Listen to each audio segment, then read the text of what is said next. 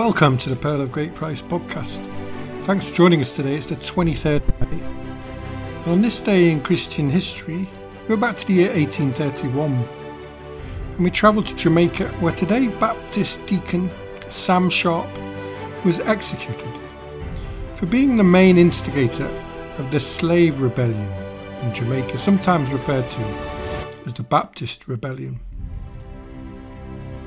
Samuel Sharpe was born in Jamaica in 1801, and in the Caribbean, England had colonised the islands of St. Kitts and Barbados in 1623 and 1627 respectively, and later Jamaica in 1655.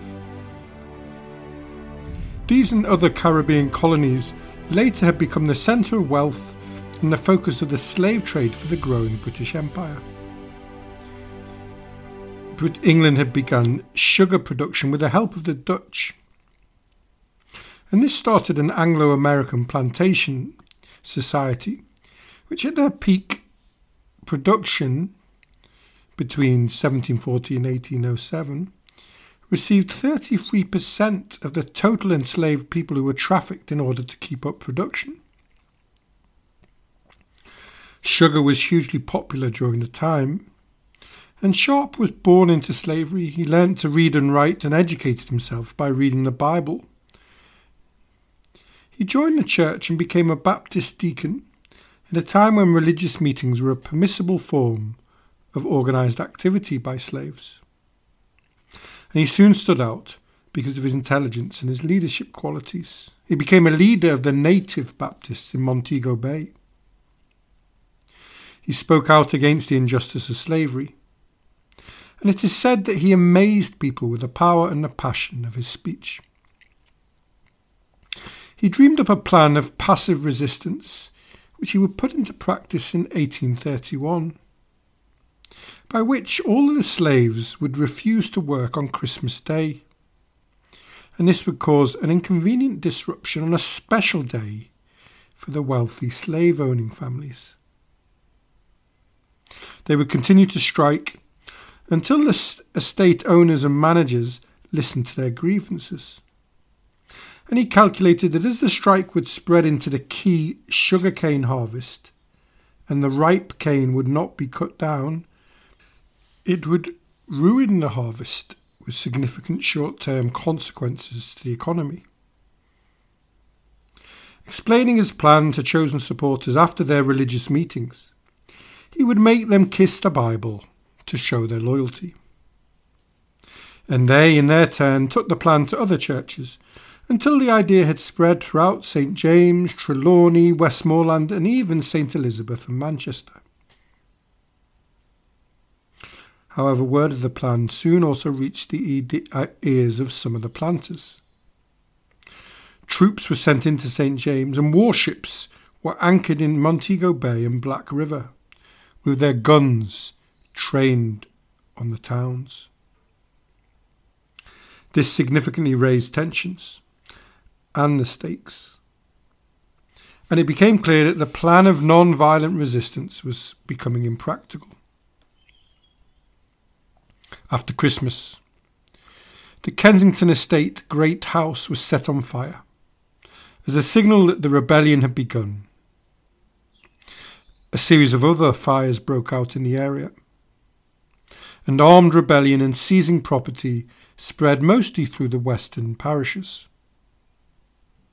But the uprising was put down quite quickly by the first week in January, and a terrible retribution followed. While 14 whites died during the rebellion, more than 500 slaves would lose their lives as a result. During Sharpe's trial, he was reminded that the scriptures taught human beings to be content with their station allotted to them by providence, and that even slaves are required patiently to submit to their lot, till the Lord in his providence is pleased to change it. Sharpe responded, "If I have done wrong in that, I trust that I shall be forgiven, for I cast myself upon the atonement. I would rather die upon yonder gallows than to live in slavery.